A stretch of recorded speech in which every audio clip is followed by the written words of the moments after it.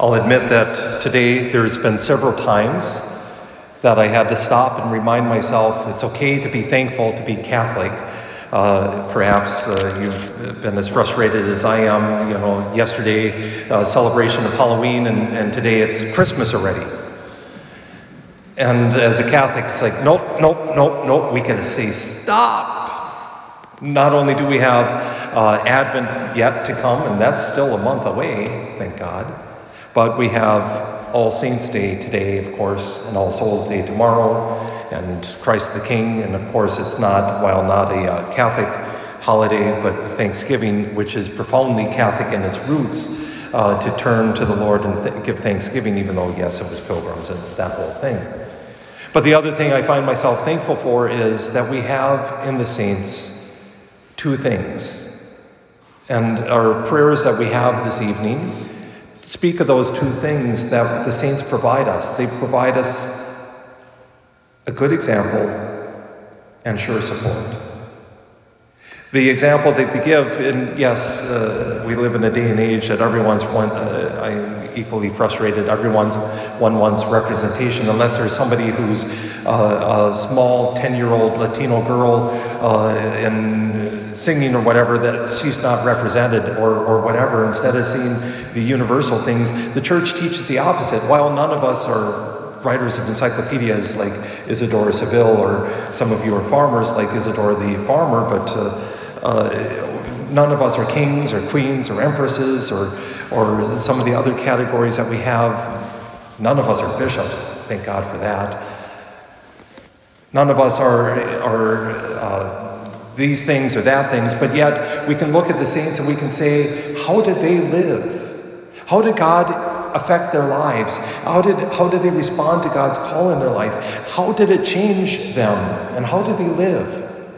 It doesn't matter whether they looked like us or talked like us, spoke the same language, ate the same foods. It doesn't matter, because they give us a sure example. Again, not because we're following the exact same path, but because we're ending at the same destination, God willing. And our destination is, of course, that beatific vision, that vision of God as He is. But the other thing, of course, is that sure support, that as Catholics, we believe that the saints intercede for us. They're already in heaven interceding for us, praying for us, because, first of all, they love God because God first loved them, but they love us because we love God. And they want us to be in that number, that great cloud of witnesses that the author of the book of Hebrews, or letter to the Hebrews, speaks of, the great cloud of witnesses that spurs us on. That's what we're surrounded by. These saints who support us, who pray for us. We're not alone. And again, I just continually amazed. Almost every story I hear of saints just brings out a different aspect. And I can name my favorites. And I love St. Lawrence, the deacon who told the emperor, "No, I'm not going to give you the wealth of the church," and was killed, roasted alive on a gridiron. As he was dying, he said, "I'm down on this side, you can turn me over." Well, he's a patron saint of comedians because he had a sense of humor. Patron saint of cooks because the church has a sense of humor. But how many of the saints inspire us? And a number of years ago, I heard it seems to be true, that we become the average of the 5 people we spend the most time with. And I see, especially in the life of St. John Paul II, saint after saint after saint, that influenced him and that he influenced. How many, Blessed Carlos, a young man of 16 on the way to being canonized, influenced by the example of St. John Paul II. Sister Teresa of Calcutta. He was somebody who knew St. Faustina, Padre Pio. Saints beget saints. And if that's true, then our honoring the saints tonight, and we honor them, we don't worship them, of course, but our honoring the saints helps us to bind ourselves in friendship to them. It's not necromancy to ask the saints to help us, but rather it's something good and holy. Again, if we believe that they are in heaven, and we even have that in Jesus saying that, if you remember that, and actually we'll hear it shortly, how can you say that when God reveals himself to Moses, he says, I am the God of Abraham, Isaac, and Jacob, not the God who was. They are alive in God. Well, if that's true of Abraham, Isaac, and Jacob, that's certainly true of the saints. And the common theme in all of these men and women who have gone before us, men and women, and now young men and women, Maria Goretti, who was 12. I think there's one that I heard of that was 11, a young girl, not a martyr. But these young men and women to old age, the one thing is they loved our Lord. They loved him above all else. And in a way, as we just sang in our psalm response, Lord, this is a people that longs to see your face.